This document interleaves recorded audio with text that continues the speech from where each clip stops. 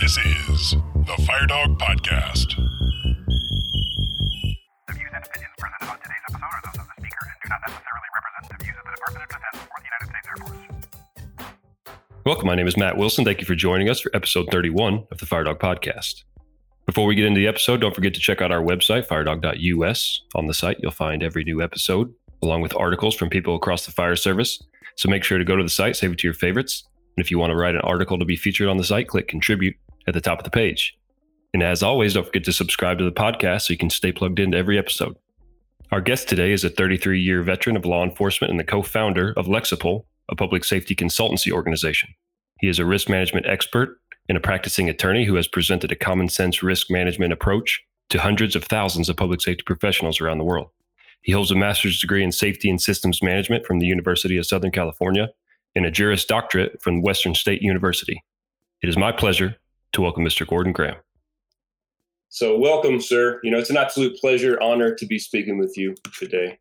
Well, thank you, Sergeant. And I'm really looking forward to this. This should be fun. So I, like many in the fire service, we admire your work and your enthusiasm surrounding public safety. Your ideas resonate with a lot of us, clearly, because of your popularity. And so I'm happy you agreed to come on and talk with us, share your message. I think it's going to help a lot of people in the Air Force Fire Service, the Department of Defense. I think it's going to benefit a lot of them. So I appreciate you, sir. Thank you. So before we get into it, if you could briefly introduce yourself for those listeners who may not know who you are. Gordon Graham here, and I've been very fortunate in life. The California Highway Patrol was kind enough to hire me in 1973 and made me a motorcycle cop. I did that for 10 years, and during that period of time, I spent 2 years picking up a teaching credential and 3 years in graduate school and 4 years in law school. And 82 came around and graduated law school, passed the bar, opened my law practice, maintained my job with the CHP, now promoted to a sergeant. And for 10 years, I built several different little businesses. And in 1993, I got a headquarters assignment and was able to build the Office of Risk Management for the California Highway Patrol. A great 33-year career there. But I've been fortunate to be on the international lecture circuit since 1980, talking to people in high-risk industries about the management of risk. What can we do up front to prevent problems from occurring? So that's my life story in a nutshell. Just as an aside, though, as I look at where I am, I give a lot of credit to the United States Air Force. And I'm not kissing up to you. The Air Force started around 1947, if I remember correctly. And in 1950, the Air Force took a look back at World War II and the activities of the United States Army Air Corps and where the Air Force is now. And they said, you know what, we've got a problem. We've got a problem with safety. And in 1950, they contracted with the University of Southern California. And for all the listeners here, if you're really bored and got nothing to do some night, Google this, University of Southern California's Institute of Safety and Systems Management. And the role that the Air Force had in starting this program. It was a program designed to educate military leaders on the principles of risk management. And in 1975, they opened the program for non-military personnel. And I was in one of the first classes of non-military personnel where I got hooked on the study of tragedy. So here's my whole life in a nutshell. I've been a lawyer now for almost 40 years. As a lawyer, I handle tragedies. 40 years, thousands of clients. My son died in this motorcycle collision. My house was destroyed in this pipeline explosion. I'm being indicted for excessive force. I'm being fired for harassment. I'm being sued for a collision. As a lawyer, I handle tragedies. As a risk manager, I study tragedies, identify cause, and then build viable control measures, policies, procedures, protocols, rules, directives, systems to prevent problems from occurring. So that's my life in a nutshell, Sergeant. And thank you for asking. Yeah, well, that's quite a bit. It's quite a bit to take in. Being a lawyer for that long, I imagine you've seen some things. And then, of course, studying risk management as long as you have, I can imagine the things that you've read and seen and studied, and really eager to pick your brain. I've heard you speak pretty extensively, but I'm sure that you'll hit some things I haven't heard today, considering how much time and experience you have. So you mentioned to me when we spoke on the phone that you'd like to discuss real risk management. So again, I was fortunate enough to attend your conference in Virginia in August of 2020, and I held on to that 36-page document you distributed. I read it over for a couple of reasons. One, I wanted to be able to keep up with this conversation. And two, I wanted to generate some questions that I thought would be relevant for those in the Air Force Fire Service.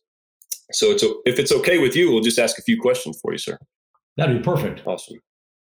So obviously, you're probably most well known for the high risk, low frequency, no discretionary time presentation. It's on YouTube. It's actually shown in our Fire Academy. It's for our Fire Officer 3 course, actually.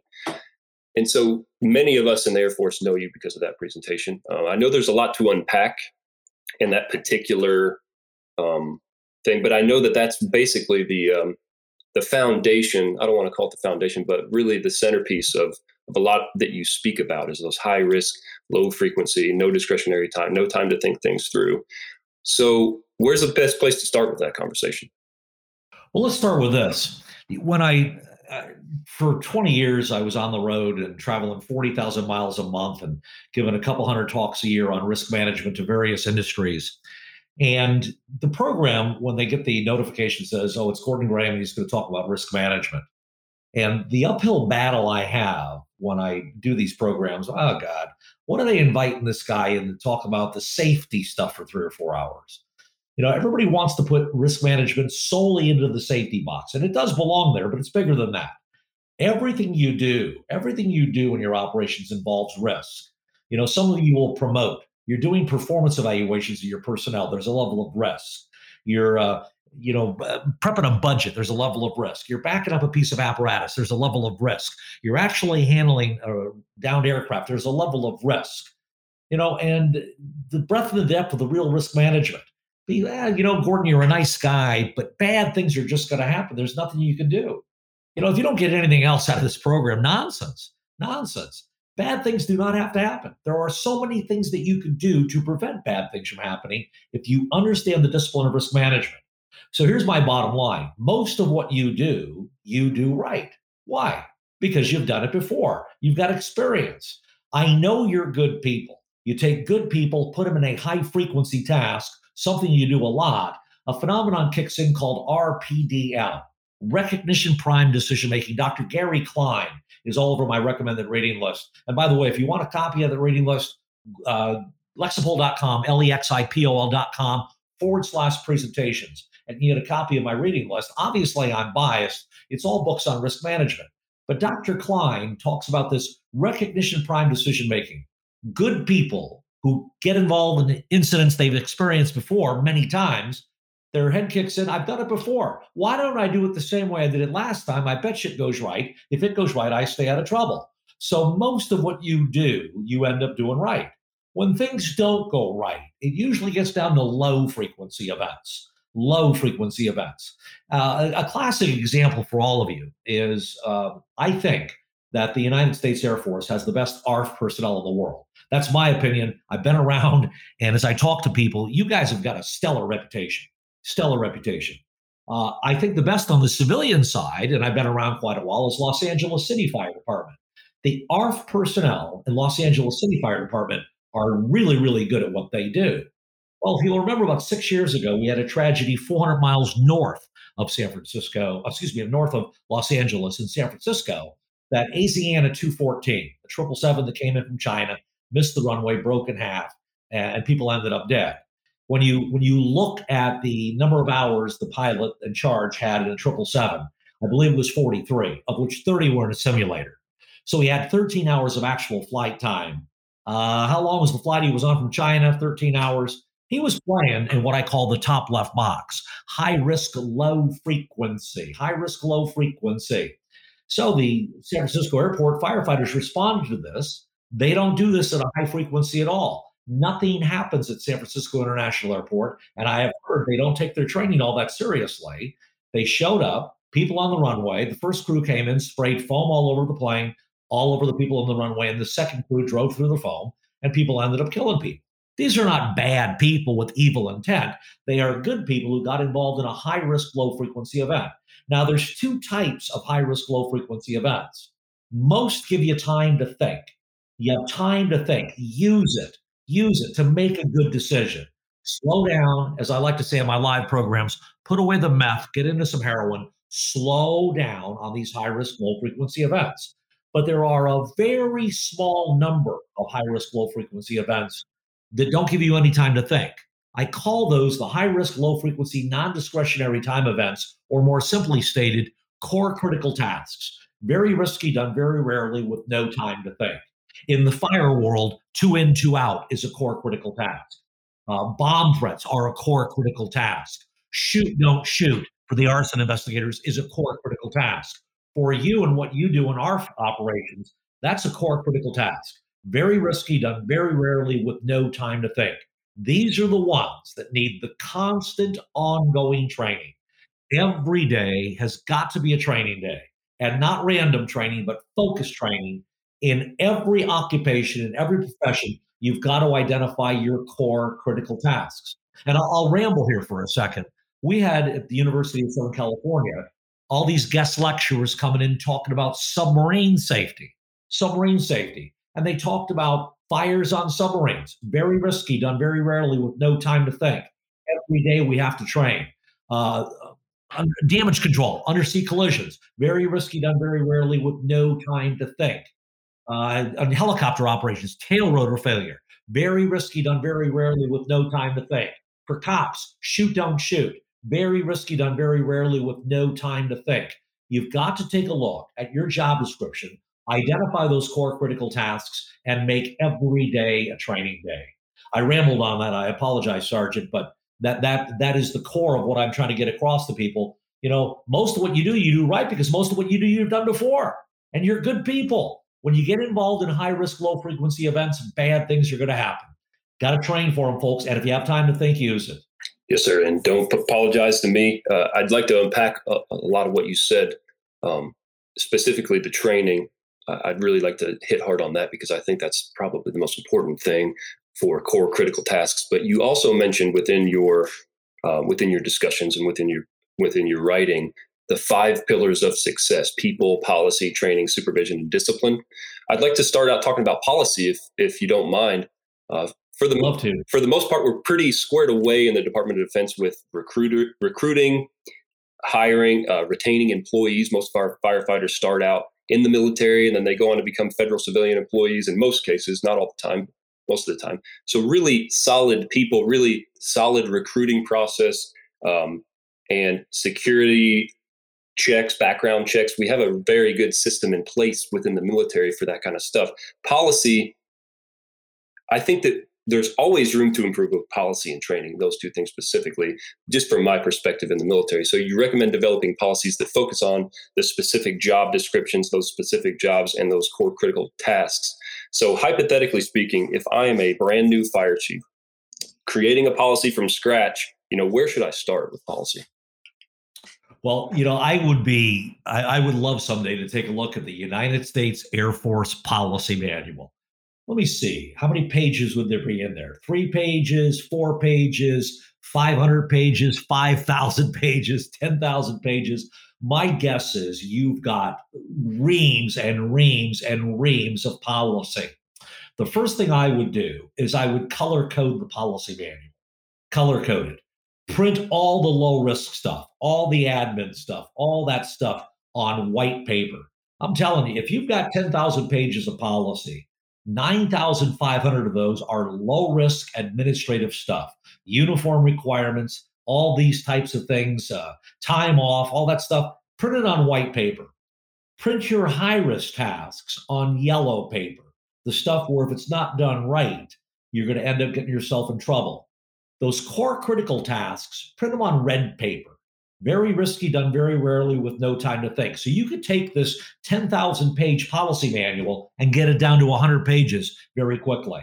My guess is you've probably already done that by pulling out, separating the chaff from the grain, and getting some operations manual for actual ARF operations. You've got that manual. My guess is you've already done that. You've separated all the nonsense out and got those core critical tasks. That's step number 1. Step number 2. Watch out for overuse of the shall word. You mentioned you have good people in your organization. I believe that. You hire smart people, give them discretion. Please give them discretion. Not everything's going to fall within a policy. There are going to be some events where people have got to think on their own. And if you have them locked into shall, must, absolute, and by the way, I am not opposed to those words when they really are legitimate and necessary. But we've got to give our people some discretion where they can use their sense. I see policy manuals, shall never drive more than 10 miles an hour over the posted speed limit. Shall never do this, shall never do this. Well, maybe it's necessary, but watch out for overuse of the shall word in the court of public opinion and in the court of law. You have taken away all discretion on the part of the involved employee. And I'm not bad-mouthing anybody. If you take a look at the operations of the Transportation Security Administration, there are thousands of shalls in there. Got to do it this way, got to do it this way, got to do it this way. And I'm not saying, I hope I don't come across as being negative here, but if you've got to really control operations of people, but when you hire the best of the best, as you have, give them some discretion in what they do. Yeah, great advice. And just for context, in the Department of Defense and the Air Force specifically, we do more than aircraft rescue firefighting stuff. We are structural firefighters, wildland in some cases, and EMTs and advanced EMTs and paramedics in some cases as well. So we really run the gamut, and we're a fire service like you would see off of a military installation, with less call volume, and that's one of the big points that I wanted to hit home today is so. You talk a lot about core critical tasks, and when I sit back and think about it from the Air Force perspective, a lot of our tasks would probably fall into the category of core critical tasks, considering we don't see that much action. We don't have a call volume like our municipal counterparts.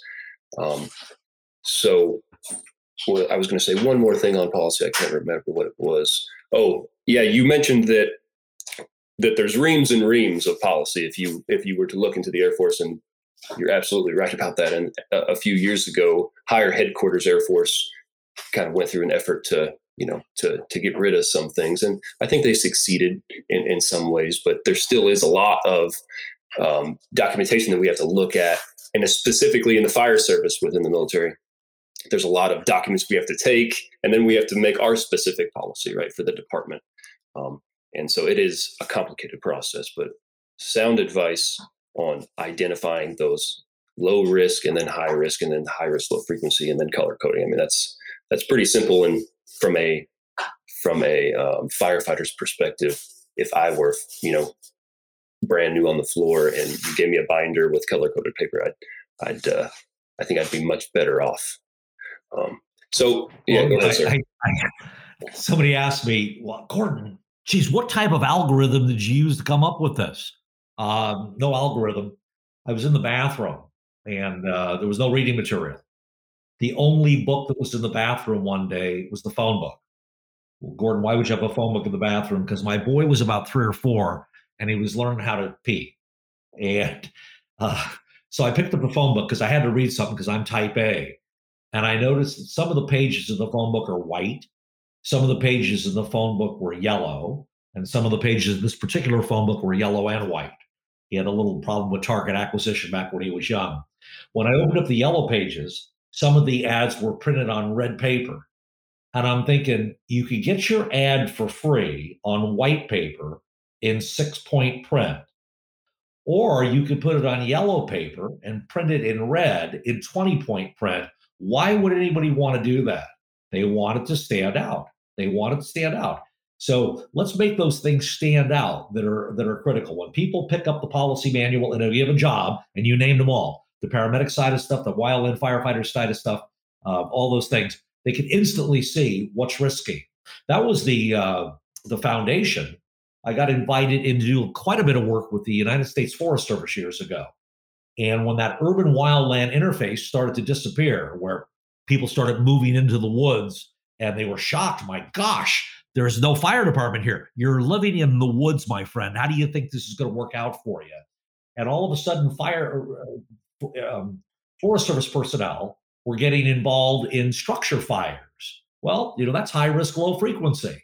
When you start taking a look at wildland firefighter deaths, rarely do you see career United States Forest Service firefighters dying.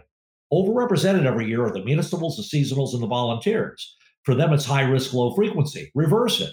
Give me a smoke jumper and put that smoke jumper in a high-rise fire in downtown Virginia Beach. They're going to get themselves in trouble. They're playing in the top left box. High risk, low frequency.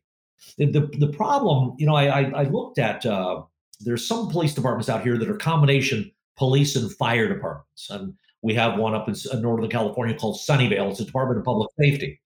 And I was talking to a Sunnyvale cop, and I said, wow. I said, what do you do? He says, well, I'm on the SWAT team. I'm a SWAT cop.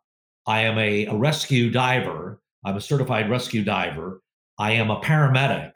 I am this. I am this. I said, what do you do? He spent my entire life is training. I just train and train and train. I got a problem with that.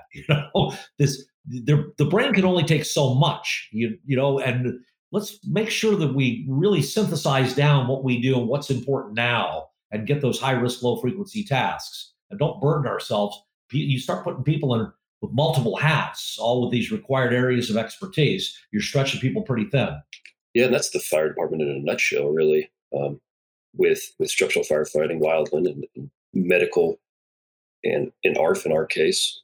And so it's worth kind of taking a step back and taking a look at that, and developing your policy accordingly. So I'd like to talk a little bit about training. Again, like I had mentioned earlier, probably one of the biggest takeaways I get from your discussions is the importance of training, and of course the core critical tasks. So obviously, what we lack in experience, we need to make up for in training. I watched a discussion with you and Dr. Kern that we were just speaking about earlier. And I remember you mentioning training should be realistic, scenario-based. Yes. So how do you recommend an organization create training like that? For example, in the Air Force, we're responsible for pilot egress from fighter aircraft, clearly a high-risk, low-frequency, no time to think it through kind of situation.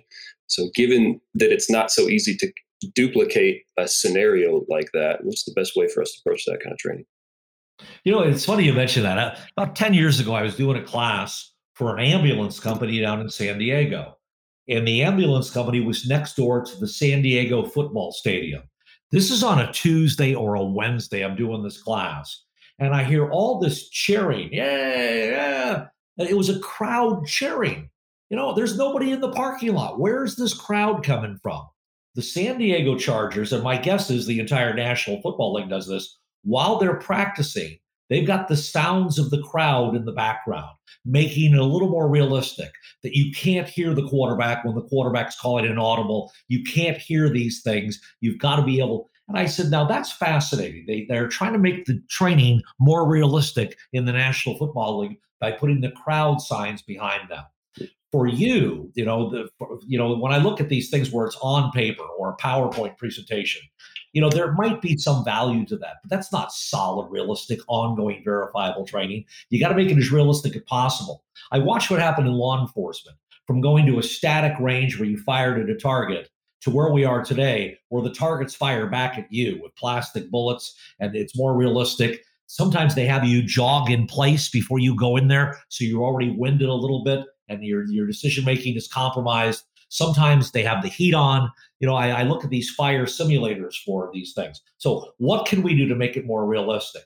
The more you can make it with the sounds, with the temperature, with the heart rate, with the excitement, where people default to that training. That's all I've got to rely on right now is my training. The more realistic you can make it, the better off you're going to be. So my guess is that you have, as I land at airports, this is always a little scary for people who don't understand what's going on. At most airports, they've got a fuselage or a mock-up fuselage someplace near the runway where firefighters can practice on it. And every now and then you'll come in at nighttime and they'll be doing a nighttime drill on nighttime firefighting, and you see a fuselage on fire. People are looking out the window. Oh my God, what's going on here? But that's enhancing the reality, adding in all those elements, the heat, the excitement, the noise, making it real. I don't know how familiar you are if you study other military training at all, or specifically Navy SEAL training. They talk a lot about, this one particular Navy SEAL, Jocko Willink, that I listen to quite a bit. He talked a lot about his deployment to Ramadi, Iraq in 2006, and the training leading up to that and his experience there. And he talked about using paintball simulation and really, and so really along the same lines as what you're talking about, making it as realistic as possible and getting your heart rate elevated and actually having somebody shoot back at you, and having to do CASEVACs and stuff like that. And it sounds really to me, if you want to break it down to its simplest form, is you have to be creative. Really, you have to be creative with the training. Absolutely. To make it realistic. And absolutely. And again, at the risk of boring you, I rode that motorcycle for the CHP for almost 10 years. And I went down hard on June 18th, 1981. I cut a 914 Porsche in half. That was the end of my motorcycle career at the CHP. So fast forward to, I retired in 2006, 2010, 2011, and there's someplace. Mrs. Graham and I took the kids to some amusement park, and I forget where it was. And there was a motorcycle with a wraparound screen all the way around the motorcycle where it was really making it. I was watching these young kids ride this thing, really making it feel like you were in a race. They had all the motorcycles alongside of you and passing and all that stuff. And you had a motorcycle which would lane, it would accelerate. It was a very clever setup that they had there. And my lovely bride, we have an agreement, no more motorcycles. And uh, so she says, "Why don't you try that? Why don't you try that?" And there's all these kids around here, and I'm the old man, and I got on that thing, and it felt just the same as it did back in the '70s, just the same as it did. And the accelerator worked, and you clutch, you had to shift and do all this stuff on this motorcycle. And I got going in this race, and I really got into it where my heart rate was up. I mean, I'm sitting still. This thing's going back and forth, and I'm accelerating. You can feel the acceleration, everything else. And I hear these kids, "Look at that old man go. Look at that old man go." And at the end of it, I was sweating. I was out of breath, and I hadn't moved one foot. But that's how realistic that was. Realistic it was. And when I got off the bike, all these kids are looking at me, and I had the second highest score of the day as a very old man. So that made me feel good. The skills were still there, although albeit quite rusty. But that really woke me up as to how valuable this scenario-based training can be when you make it real realistic. I thought I was in the middle of a road race. I'm glad you brought that up because it brings us to the category of virtual trainers. And it's something that I've seen just kind of creep in to the fire service specifically. I mean, there's a trainer out there now that they have in England where you put on a vest that heats up in an SCBA pack, and you have to pull a hose that's in some kind of reel that will actually do it will actually have hose reactions and stuff. But you're looking at a screen with virtual reality goggles on, and you have to fight a fire that way. And I wonder what your opinion is on that. I mean, obviously this particular journey you're talking about sounded like it was very realistic, but do you have any other kind of opinion on virtual trainers in general? Well, I would prefer the real thing, but let's talk money, and everything gets down to money. How expensive is it to really set up one of those training scenarios? How much cheaper can we do it? And what's the delta in terms of level of knowledge you leave with? So I'm a big fan of the virtual stuff because I know that's the future. I also believe we're probably in Gen 2 or Gen 3 of this right now. In 5 years and 10 years, they will be replicating the actual event very, very closely. And I'm all in favor of that. The key is, though, is to get actual fire service personnel. And for those of you who are nearing retirement, who have a background in coding and all those types of things, that might be a good field to get in. Because if you got some eggheads who have never fought a fire in their life, as I like to say in my cop classes, if you don't got beat up, don't be talking to me about use of force because you don't know anything about it. You think you know because you watch TV. You don't know jack. For the fire service world, oh yeah, I know how to do this. No, you don't. Get some real active personnel in there who specialize in this to make sure these things are real, and it'll do well for you. I am a fan of that. Yeah, and that's probably one of the hardest things in terms of change management, right? Because we're at generation 2, or in some cases generation 1, maybe, and when it hits the streets and it's so expensive, a lot of people that have been around for a little while are going to say, "Oh no, thank you." It's not that realistic. It only mimics this one particular thing, but I think it's one of those things that requires patience. It's like, yeah, it's not the best, but understand that a few decades down the road, it might be exactly the same, almost as close to the same thing. Well, let's take a look at this also. When I worked at the ice cream store back in college and high school, I worked at an ice cream store, Swenson's Ice Cream, and you probably heard that on one of those videos. Earl Swenson bought a calculator. It was the size of a typewriter, IBM Selectric typewriter. It had four functions: add, subtract, multiply, and divide. It weighed probably 30 pounds, and it was $3,000. $3,000. My sister was dating a guy who was a chemist, and did very well financially. He had a gold watch on with the big red dial. This is in the 60s, and it had a digital display of the time only. That was it. Time only. $5,000. When I opened up my law practice in 1982, I bought an IBM PC XT. IBM PC XT with a 10 megabit hard drive. Ooh, 10 megabits. It was $10,000 for the computer and the printer. The young kids are listening to this. No way, no way, no way, way. That's the way it was.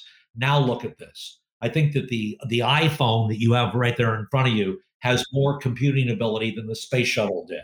It's just incredible where we are today and how this stuff is becoming more and more real and downloadable to your phone. The sky's the limit on this stuff. Smart people need to be thinking about this. Yeah, and it's important to have perspective and think about that. And the fact that the phone in everybody's pocket is as powerful or more powerful than the space shuttle. That's pretty incredible to think about. And so you need perspective, and that's a very short amount of time in the grand scheme of things, really. So you talk about solid, realistic, ongoing, verifiable training, and it's something that you coined when you worked for the California Highway Patrol, if my memory serves me right. So if you could, for our listeners, explain what that is. And I'm particularly interested in your suggestion to make sure that training was no more than 6 minutes, or that little piece of that. If you could explain that, that'd be great.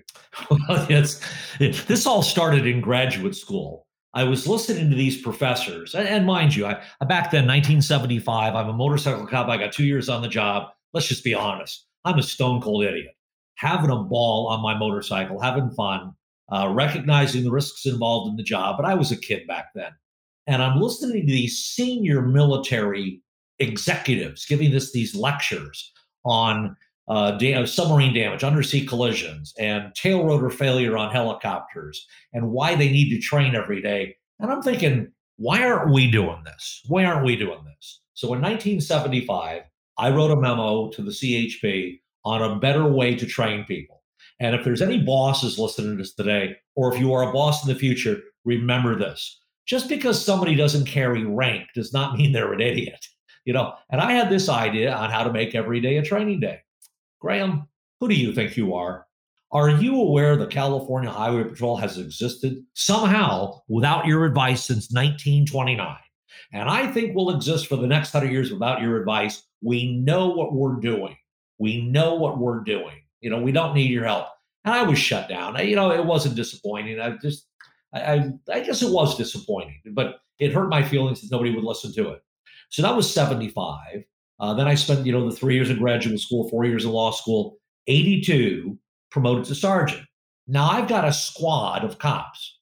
So I started training my squad on every day, a training day, focusing on these core critical tasks. Of the thousands of things that CHP motorcycle cops do, there's about 10 that are overrepresented in tragedy. One, back then, for you motorcycle people, there was no rim locks on motorcycles and no run flats.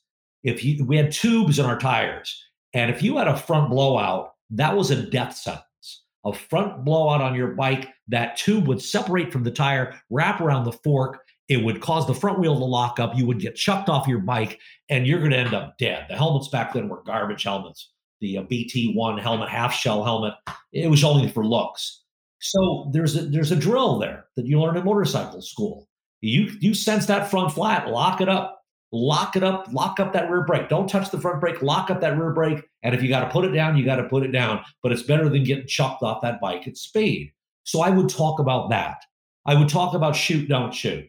I would talk about the various things that are very risky done very rarely. Heart attacks. How are we getting in trouble? And I was trying to make every day a training, and it was so rudimentary.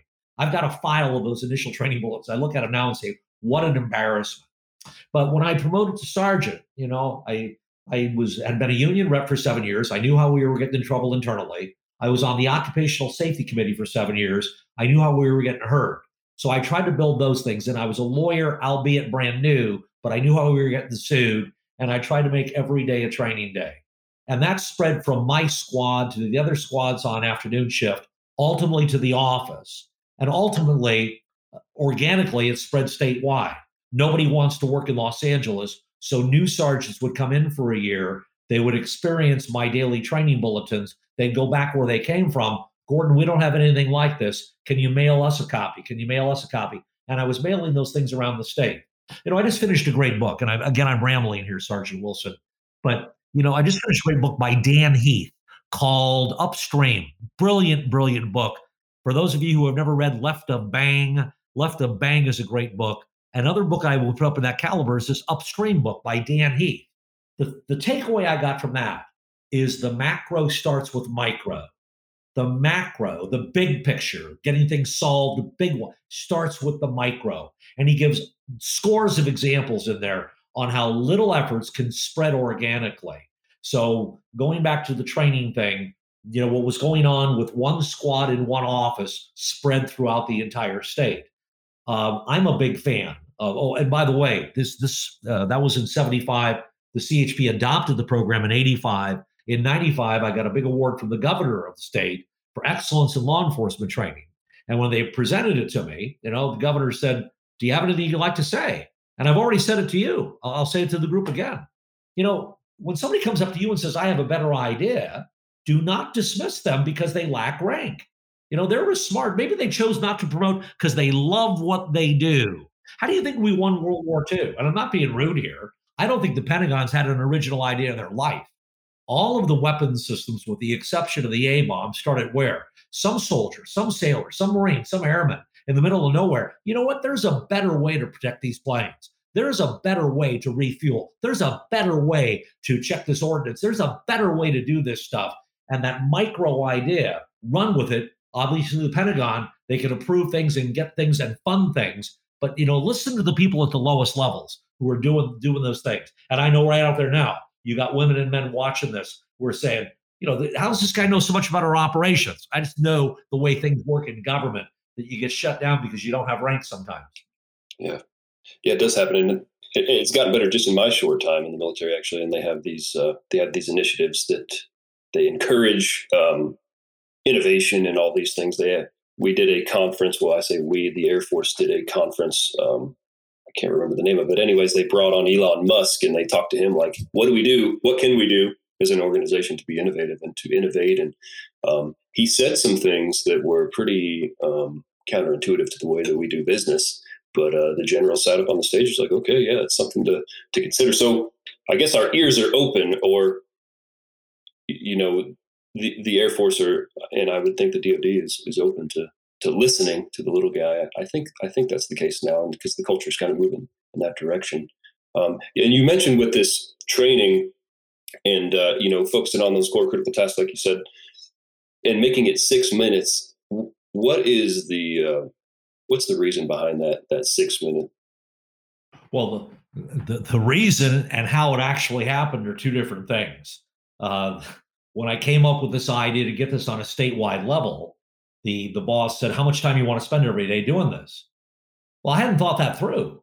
But remember, I was a lawyer, and lawyers bill in 1/10 of a billable hour increments, which is 6 minutes. So a lawyer's life is 6 minutes. So when the boss said, Gordon, how much time you want to spend on this every day? 6 minutes. Gordon, I know you've done the research on it, on adult training. We'll go with 6 minutes a day. I was very fortunate because 10 years later, I'm glad I chose 6 minutes. What's the average adult attention span? 6 minutes. Do adults learn better by immersion or by repetition? Have you ever attended a class that was 4 hours long that could have been covered in 6 minutes? Well, yeah, I could. It's cost effective. 6 minutes a day That's 30 minutes in a week. That's 2 hours in a month. That's 24 hours a year. And it costs you nothing to do it. Do it on 3 back-to-back 8-hour training days. That's a budget buster. You know, 6 minutes, I like that. Keeping people focused on things. For those of you who have never been to my website, lexipol.com, if you go down to the bottom of the homepage, I've got 2 to 3 minute little tips of the day. Tips of the day. And I get so many comments from people, positive comments. That's just the right length of time. That's just the right length of time. Well, you know this. If I send you a video, and I sent a video out this morning on Ted Gundy, and for those of you not familiar, a sniper in the Battle of the Bulge, World War II. And he got invited back to Fort Benning in 2015, I believe, to shoot the new rifles vis-a-vis what he used to have. This is a 20-minute video. When you see a 20-minute video, nope, I'm not going to watch it. I don't have 20 minutes. That's a third of an hour. I don't have 20 minutes. So the caption I put on the thing that I sent out today to all my friends is, it's 20 minutes. Trust me, you'll be glad you watched it. It's a very powerful 20 minutes, not one moment wasted. But when you generally get a videotape from somebody that's 15, 20 minutes long, what do? You trash it. I don't have that kind of time to watch these things. So we've got to keep it short, keep it sweet, get right to the point, and make the point. So, I like the 6 minutes a day for all those various reasons. Yeah, that's really relevant now too with our with the phones and kind of instantaneous gratification that we have with the internet and everything else. Our attention spans maybe, I'm sure, anatomically, physiologically, we're the same as we were, and we've been for a long time. We've evolved, and we have the same brain chemicals, but we're surrounded by these technologies that give us instantaneous gratification, and it could be argued that maybe our attention span is even less, and could be. And those 2-minute videos are hitting the mark clearly, because a lot of people and I watch them myself. Just to clarify though, do you recommend that all training? That's not what I'm assuming, but I'm just wondering if you could clarify. Not all training you recommend to be 6 minutes, right? I mean, there's some. No. Yeah, obviously. Yeah. There's got to be some immersion training. When you have a brand new theory, a brand new tool, a brand new something, you've got to have the immersion training. And my guess is your ARF personnel and your EMTs, they get that immersion training at the start of their career. That's the solid and realistic, where they get the breadth and the depth of everything related to that. But 30 days after you take a class, if nothing is done to reinforce what was taught, you don't remember much. So if you don't have the experience, which is the high frequency side of things, you got to identify those you don't see a lot. And those are the ones we need to focus that training on. It's like booster shots. Some of you got kids, you go in, the doctor says, you need your kid needs this booster shot, or your kid needs this vaccine. We had that last year. Well, the level of immunity deteriorates over time. I don't know. I got surprised on this, and I'm showing my age here, but I stood in line back in the 50s for a sugar cube for the polio vaccine. Polio back in the 40s was killing a lot of people. Franklin Delano Roosevelt was a victim of polio. A lot of people were in iron lungs. Polio is a big deal. And Jonas Salk and a couple other people came up with this brilliant thing, this vaccine. You know what? It was one and done. I took that polio vaccine, and that was it. That was it. So here I am, earlier this year getting the COVID vaccine, and I learned it's not one and done. This is going to have to be repeated regularly throughout your life, at least once a year, possibly even more. There's some talk about incorporating with the flu shot, et cetera, and then there's technology issues involved in that. But the level of immunity deteriorates over time. You've got to boost it up. Same with training. Knowledge deteriorates over time. You've got to boost it up. And the closer we can bring the knowledge pre-incident, the better off we're going to be. So the one thing I'm looking at for my company is in-vehicle, en-route training people en route to the call specific to the tasks. And this involves some artificial intelligence specific to the task you're going to encounter. Overturned grocery store truck. Every firefighter knows this. Cops do not know this. Overturned grocery store trucks are unplacarded hazardous material haulers. That grocery store truck has got granular chlorine for the swimming pool and mug root beer on the same truck. You know why it's not placarded? Because they got 490 pounds of granular chlorine. That's short of 500, which mandates the placard. So what's the difference between 490 pounds and 500 pounds? And please don't tell me 10 pounds.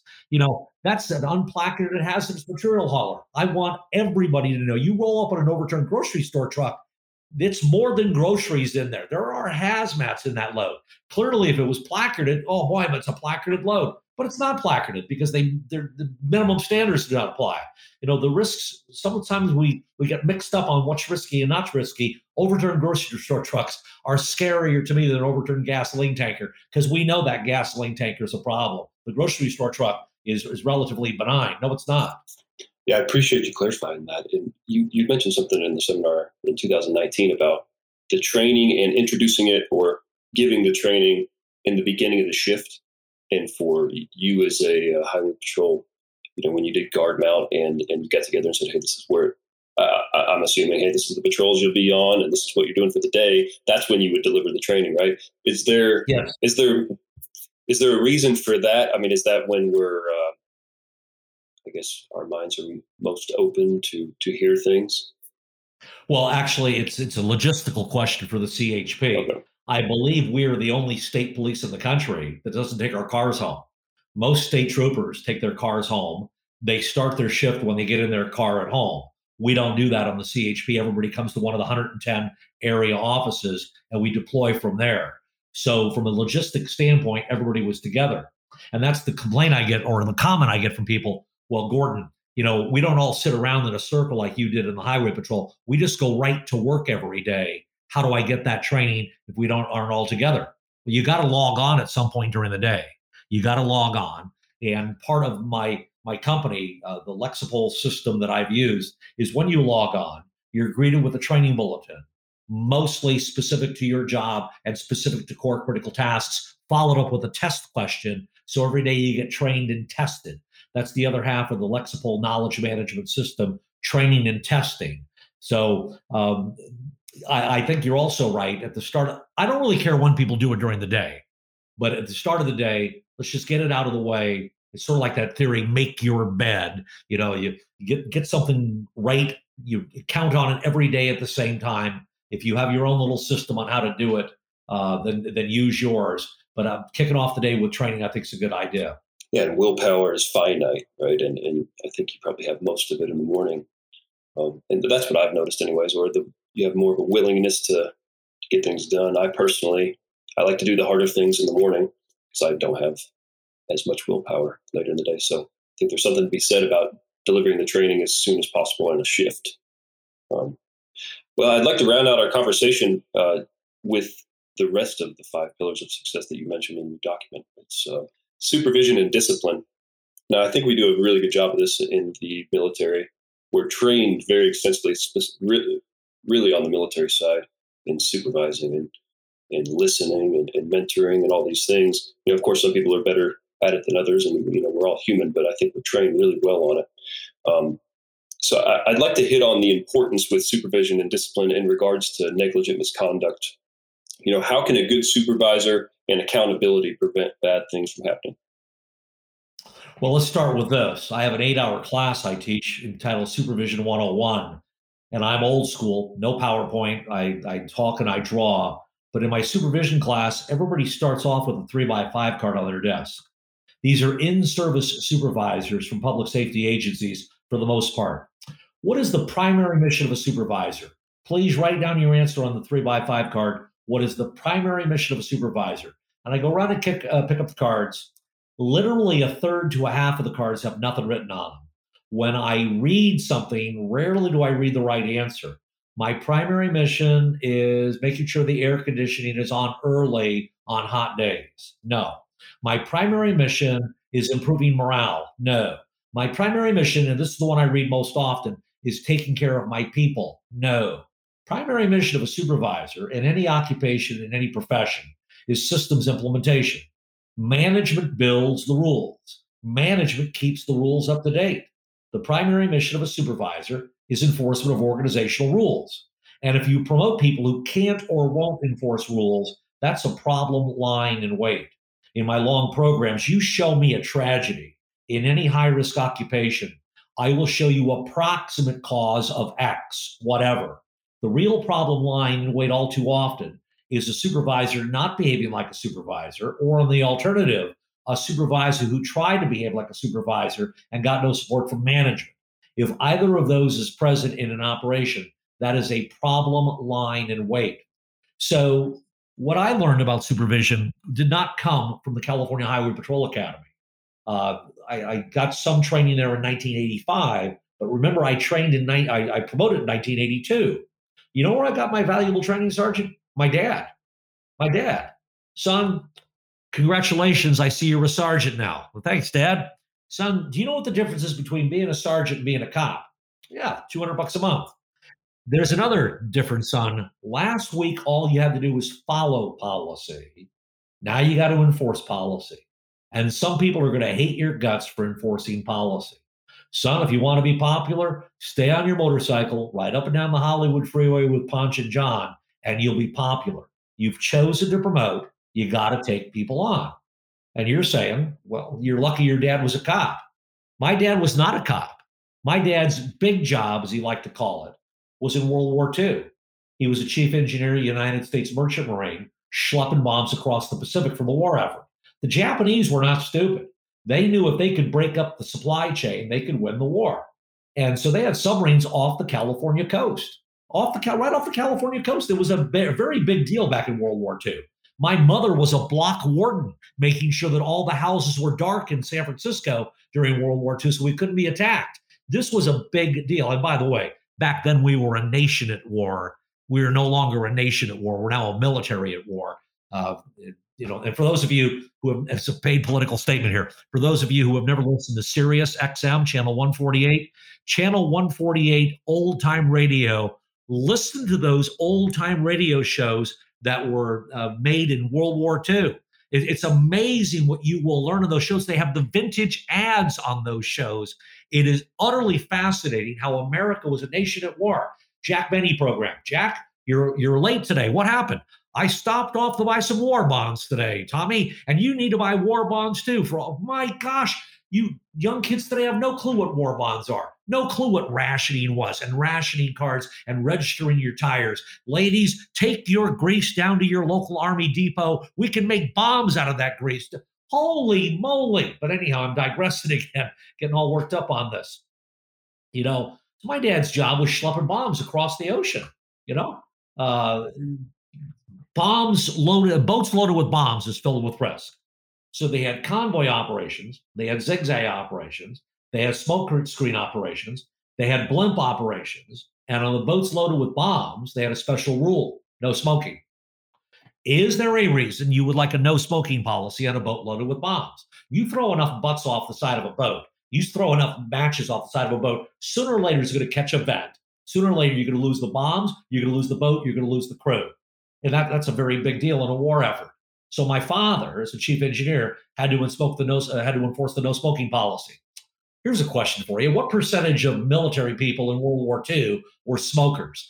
I would not be surprised if it was a 3-digit number, all of them. So my dad not only had to quit smoking, but he had to enforce the no smoking policy. And when you hear stories about people being physically assaulted by people under their command because of nicotine rage, that makes you think. I've never been physically assaulted as a sergeant by one of my workers for enforcing policy. Those were tough days. You got to enforce the policy. And when you see people doing things right, and we already established this at the top of the hour, the vast majority of things your people do, they're doing right. Catch your people doing something right and take the time to document it. I know we're running out of time here, but if you don't get anything else out of this hour, please catch your people doing something right. The number one complaint I get from employees around the world, every occupation, every profession, the only time I hear from my boss is when something's wrong. We know your people do more right than they do wrong. Catch your people doing something right and pat them on the back. Praise in public, ratify the good behavior, encourage future good behavior. I'm again, in my little world, I'm nobody. I'm retired. Occasionally, Mrs. Graham and I will be out to dinner. Guys come to the table. Excuse me, Gordon Graham, how you doing? Sir, I worked for you in 1983. You were my first sergeant. I don't remember you. He said, that's okay, sir. I was telling my wife at dinner that Sergeant Graham, that's the best sergeant in the history of the Highway Patrol. I did the best I could, son, but we have some great supervisors out there. Nope. You were the only sergeant who regularly used to walk us out to our motorcycle at the end of shift and thank us for a good day's work. Now, how did I learn to do that? Because I'm sort of a genius? No, I had a great sergeant who caught me by surprise when I had a year on. Gordon, let me walk you out to your bike. I don't get the chance to thank you often enough, Gordon. For what, sir? Gordon, every time I see you sitting in briefing, I know I'm going to get a good day's work out of you. Today, 27 citations, 2 felony arrests. You be careful on the way home, son. See you tomorrow. And remember, you're an important part of afternoon shift. That is gold. Catch your people doing something right. Ratify the good behavior, encourage future good behavior, not just by that employee, but by everybody who's similarly situated. When you observe things not being done right, though, you've got to address it with discipline. And here's the problem I see with discipline. In too many organizations, discipline is a function of outcome. Well, how did it end up? All is well that ends well. No. Just because things end up going right does not mean we did our job correctly. We cannot rely on luck. We have to rely on process. When people make mistakes, it needs retraining. Maybe there needs to be some component of discipline here. Discipline is never a function of consequence or lack thereof. Discipline is a function of policy. When rules aren't being followed, we got to address it, because if we ignore it, we have done the opposite. We've ratified the inappropriate behavior, thus encouraging future inappropriate behavior. And that will occur again and again and again. And finally, all the holes in the Swiss cheese will get lined up. You'll have the tragedy. There'll be a big post-incident investigation. We've been doing it that way for years. We got sloppy because we had good outcomes. It's a difficult position especially for younger supervisors. Just speaking from my experience, because the consequence of things going bad and the consequence of you not correcting inappropriate action could be a line of duty death or somebody not performing and a civilian death, and so you focus a lot of your energy on that, right? And I specifically am surrounded by some young people, and myself included being young, and so with all that youth comes a lot of inexperience, and then we have inexperience because we have a lower than average call volume, and so you're dealing with that, and on your mind all the time is high risk, low frequency events, core critical tasks. Do we know what we're doing? Are one of my people going to get themselves killed or somebody else killed because they don't know what they're doing? And so you have to make a conscious effort to recognize those things that are done well, and that's a difficult thing to do. For me, It is, and I'd imagine for a lot of people it is. I try to run a tight ship. I would put out crews of cops, 50 or 60 cops, with a total of 25, 30 years on the job. These are brand new kids, and I put them in a high-risk environment. And I got together with a couple other of my friends who were sergeants on the same shift, and we decided to run a tight ship, And I was told by my boss, the lieutenant, nobody's going to want to work for you. Nobody's going to want to work for you. Your standards are too high. The exact opposite happened. People want the structure. They want direction. They want to know that they're going to be complimented when things go right, that there's going to be action when things are not done right. And there was some people who just got off the ship because they didn't like me. So I had this woman cop who was doing very, very, very well on my shift. Very, very, very well. She made some mistakes, and I called her on her mistakes. And I think she took it personal when I called her on the mistakes. So I'm working late one night, and the back door opens in the office. In comes this woman cop with her parents. She's on probation. This is one of those rites of passage. Parents come in, they're looking at the office and everything. So I went out to greet them, and she's looking at me. Oh no, what's Sergeant Graham going to say? And I complimented her in front of her parents, just like my supervisor complimented me in front of my dad when I brought my dad into the office. Her father comes into the office, the sergeant's office where I was sitting. I didn't properly introduce myself in the hallway. And I said, yeah, you're such and such as dad. He goes, I'm also the chief of police of, and it's one of the big cities. Holy moly. No wonder I heard that last name before. He says, we don't like our daughter working in Los Angeles. We don't like her working by herself. We don't like the area she's patrolling. So we require that she gives us a call every night when she gets home. Well, I'm doing the math. If she's getting off at 10:30, getting home at 11 o'clock, that's 2 o'clock Eastern time, And he says, oddly enough, Sergeant Graham, your name comes up every night in the conversation. Are you aware my daughter does not like you? And and he goes, every night when my wife hangs up the phone, we're grateful she's got a supervisor who's holding her accountable. It's our only child. Thanks for taking care of my daughter.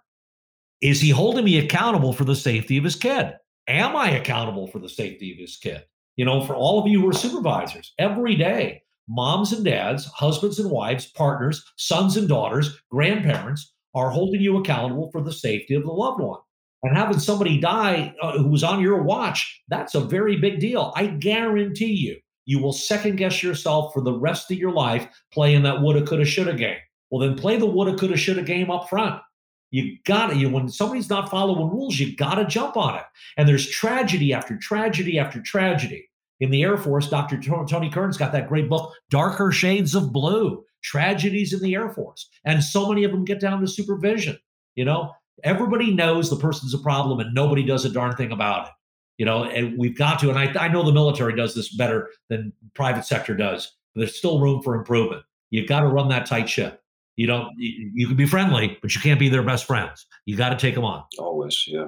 One thing that sticks with me that we say a lot in the military is you're entrusted with leading America's sons and daughters. And that's something that struck home with me probably more recently when I became a leader myself. You're given young people who are straight out of high school, straight out of the home, and put them into a pretty complex environment, right? Like emergency service, public safety, anyways, I just figured I'd Well, Sergeant, a lot of these kids have never had any consequences in their life. They've been 4 years of high school, 4 years of college, living at home, playing video games where every time they do something right, yay, everybody's clapping, everybody's excited because they got an extra point and all that stuff. And then we put them in the real live world of fire service operations, which is filled with risk. When mistakes are made, people end up dead. So you see somebody backing up a piece of apparatus without a spotter behind it, you go out there, excuse me, you don't have a spotter. Oh, it's just a short distance. Oh, I see. The short distance exception to the mandatory spotter rule. Well, I'm on government property. Oh, the as long as I'm on government property exception to the mandatory spotter rule. Well, nobody got hit. Oh, as long as no one gets hit exception to the mandatory spotter rule. Come on into my office, park this rig, come on to my office. You and I are going to have a chat. Well, if you're thinking about disciplining me, this is unacceptable. I'm retired now. I get calls from friends of mine in law enforcement. Gordon, you haven't lived until you get a phone call from the mother of one of your cops wondering why you disciplined her son when it ended up okay. If my mother ever called my sergeant, I would be so dead, it's unbelievable. But these kids now, a lot of them have never had any consequences at all in their life. Constant praise. They can't take criticism. We got to let them know early on, mistakes, there's going to be a cost to mistakes, and because the costs you pay are going to be certainly less than when somebody ends up dead or somebody ends up getting indicted. You got to run that tight ship.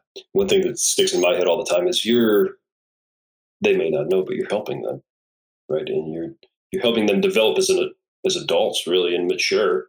And if you were not holding them accountable, not disciplining them, then that their life is going to be harder for them. And that's something that sticks with me. They may not like it in the moment, they may not like it now, but I'm helping them be a better human being. And that's something you have to make a conscious effort to remind yourself. It's a little easier for me, but I'm a little stoic. But I was not home that much when my kids were growing up. I was always on the road trying to build businesses. But I take my son out fishing a couple Saturdays a week, and we go out. If you go out 8 miles in the Pacific Ocean, you can't see the land anymore. And he actually thought he was in the middle of the ocean because you're on the horizon and you can't see it. And we would talk sex, and we would talk drugs, and we talk personal responsibility.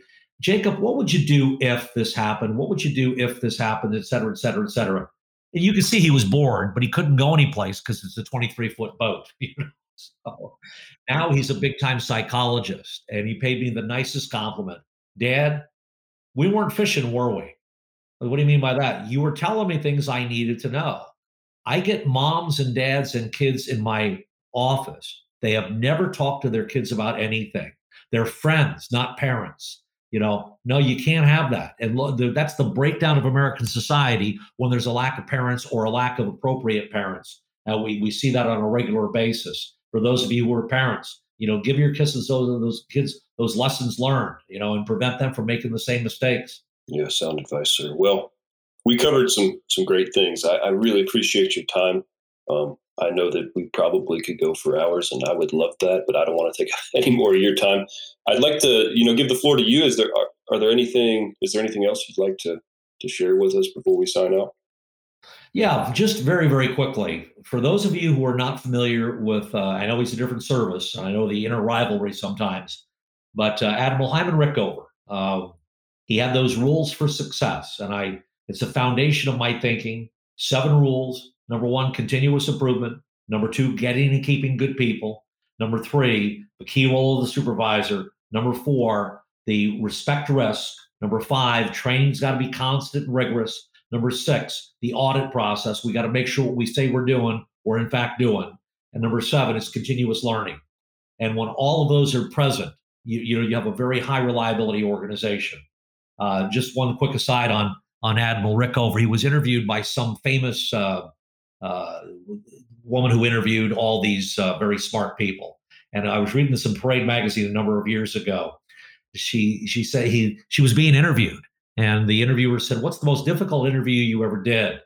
And she said, "Admiral Hyman Rickover." Why is that? I studied his life, and I started off, Admiral Rickover, you're the smartest person in the world. And he said, "No, I'm not all that smart. It's just that you're incredibly stupid." He was a very difficult guy to get along with. And if you talk to Navy people who knew him, very difficult. But the record of the nuclear Navy, during Admiral Rickover's tenure, they were truly running a tight ship, that high reliability organization.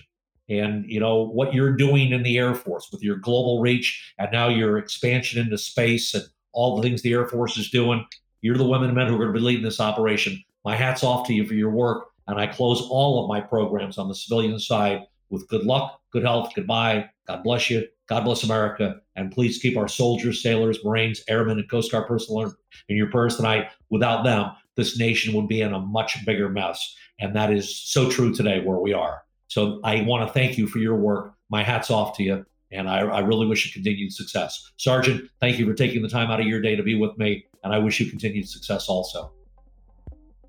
Thank you for listening to this episode of the FireDawg Podcast. You can find more commentary, articles, and episodes just like this regularly posted to our new website, FireDawg.us. We're also on Facebook at facebook.com/the FireDawg Podcast, and on Instagram at the FireDawg Podcast. That is the Fire, DAWG Podcast.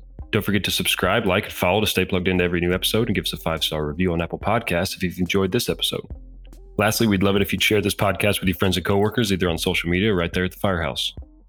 This is Matt Wilson and guest Mr. Gordon Graham. Until next time, stay safe.